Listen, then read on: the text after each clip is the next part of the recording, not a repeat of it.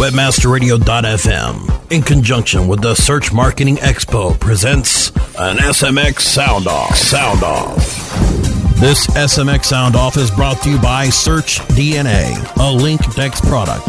SearchDNA discovers and connects you with sites that influence search rankings. And now, here is your host.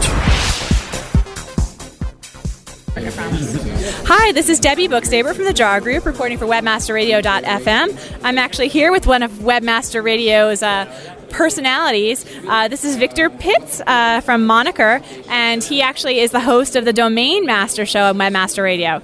So, Victor, tell me, why is a domain asset management company at a search show? Tell me a little bit about your purpose for being here. Sure. Well, the main reason that we're here is because the domain name is actually one of the key parts of a search optimization strategy. Actually, it contributes both to SEO as well as SEM. So we're here trying to spread the word, spread the message. In fact, if our listeners were to tune back to some of the archives of Domain Masters, they'll see we had an entire month where we did a feature of SEO shows, or SEO people were coming on talking about the value of domain names in SEO. So we're here taking that word, and we're spreading it out to other people that haven't yet heard the show, and educating them on the value of domain names. And in the process, we're also learning about some of their needs, which is one of the great reasons for coming to these kinds of shows, to find out what people are doing, what's hot and what's important on their mind, as well as to educate them on your products and services and what might be of value. Great insight. So domain names are, as you say on your sign here, overlooked, underutilized, but essential to online marketing success. One question that I have for you is, I'm starting to see a proliferation of sites that have really long domain names that the domain name itself seems to be keyword loaded. So, for example, I have a mom blog, and I see a lot of names in the toy space, and be like best toys for kids, that are dolls. It's just really long names. Do people ever overdo it on the domain names, or, what's your general opinion on it? Well, actually, the long names like that, you will decrease the traffic that goes to your site, because in order for it to get an exact match bonus, someone would have to type it in exactly the same way. So a shorter name has a greater chance of receiving an exact match bonus, which will help a website using a real powerful name like that to boost ahead of other websites that have higher page ranks, more backlinks, and those kinds of things.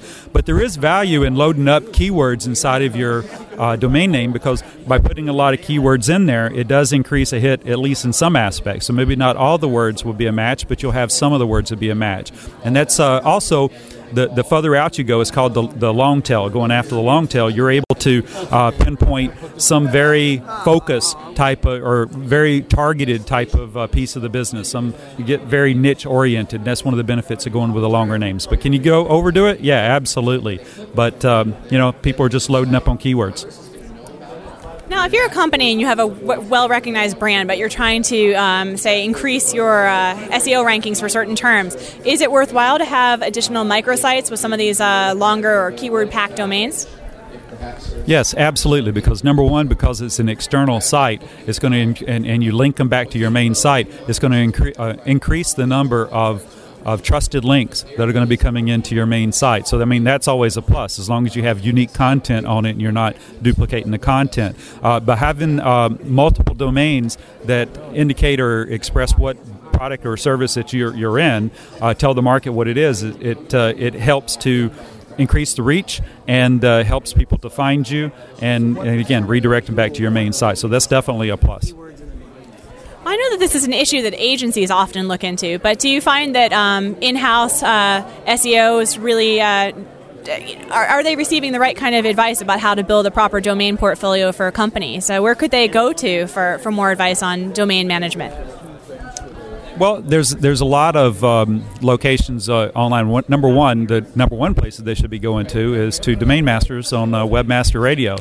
You can get it on the archives at webmasterradio.fm. You can also get it in archive at iTunes and Google and Yahoo and many other podcast locations. In addition to those sites or resources, You also have some public sites that you can go to, such as Domain Name Journal, also a website called domaining.com. It's kind of an aggregation site of the different blogs and news sites that's out there. Domain Name Wire is another one. So that's where you can go to learn about domain names, and there's a lot of articles that's being written these days about domains in SEO and domains in SEM, and so a lot of good free information out there. But the best one of all, of course, is webmasterradio.fm. Great. Well, thank you so much. I really appreciate all of the advice that you gave us here today. I hope you have a very successful show at SMX. Stay tuned to webmasterradio.fm for details on the next upcoming Search Marketing Expo from the official radio station of SMX, webmasterradio.fm.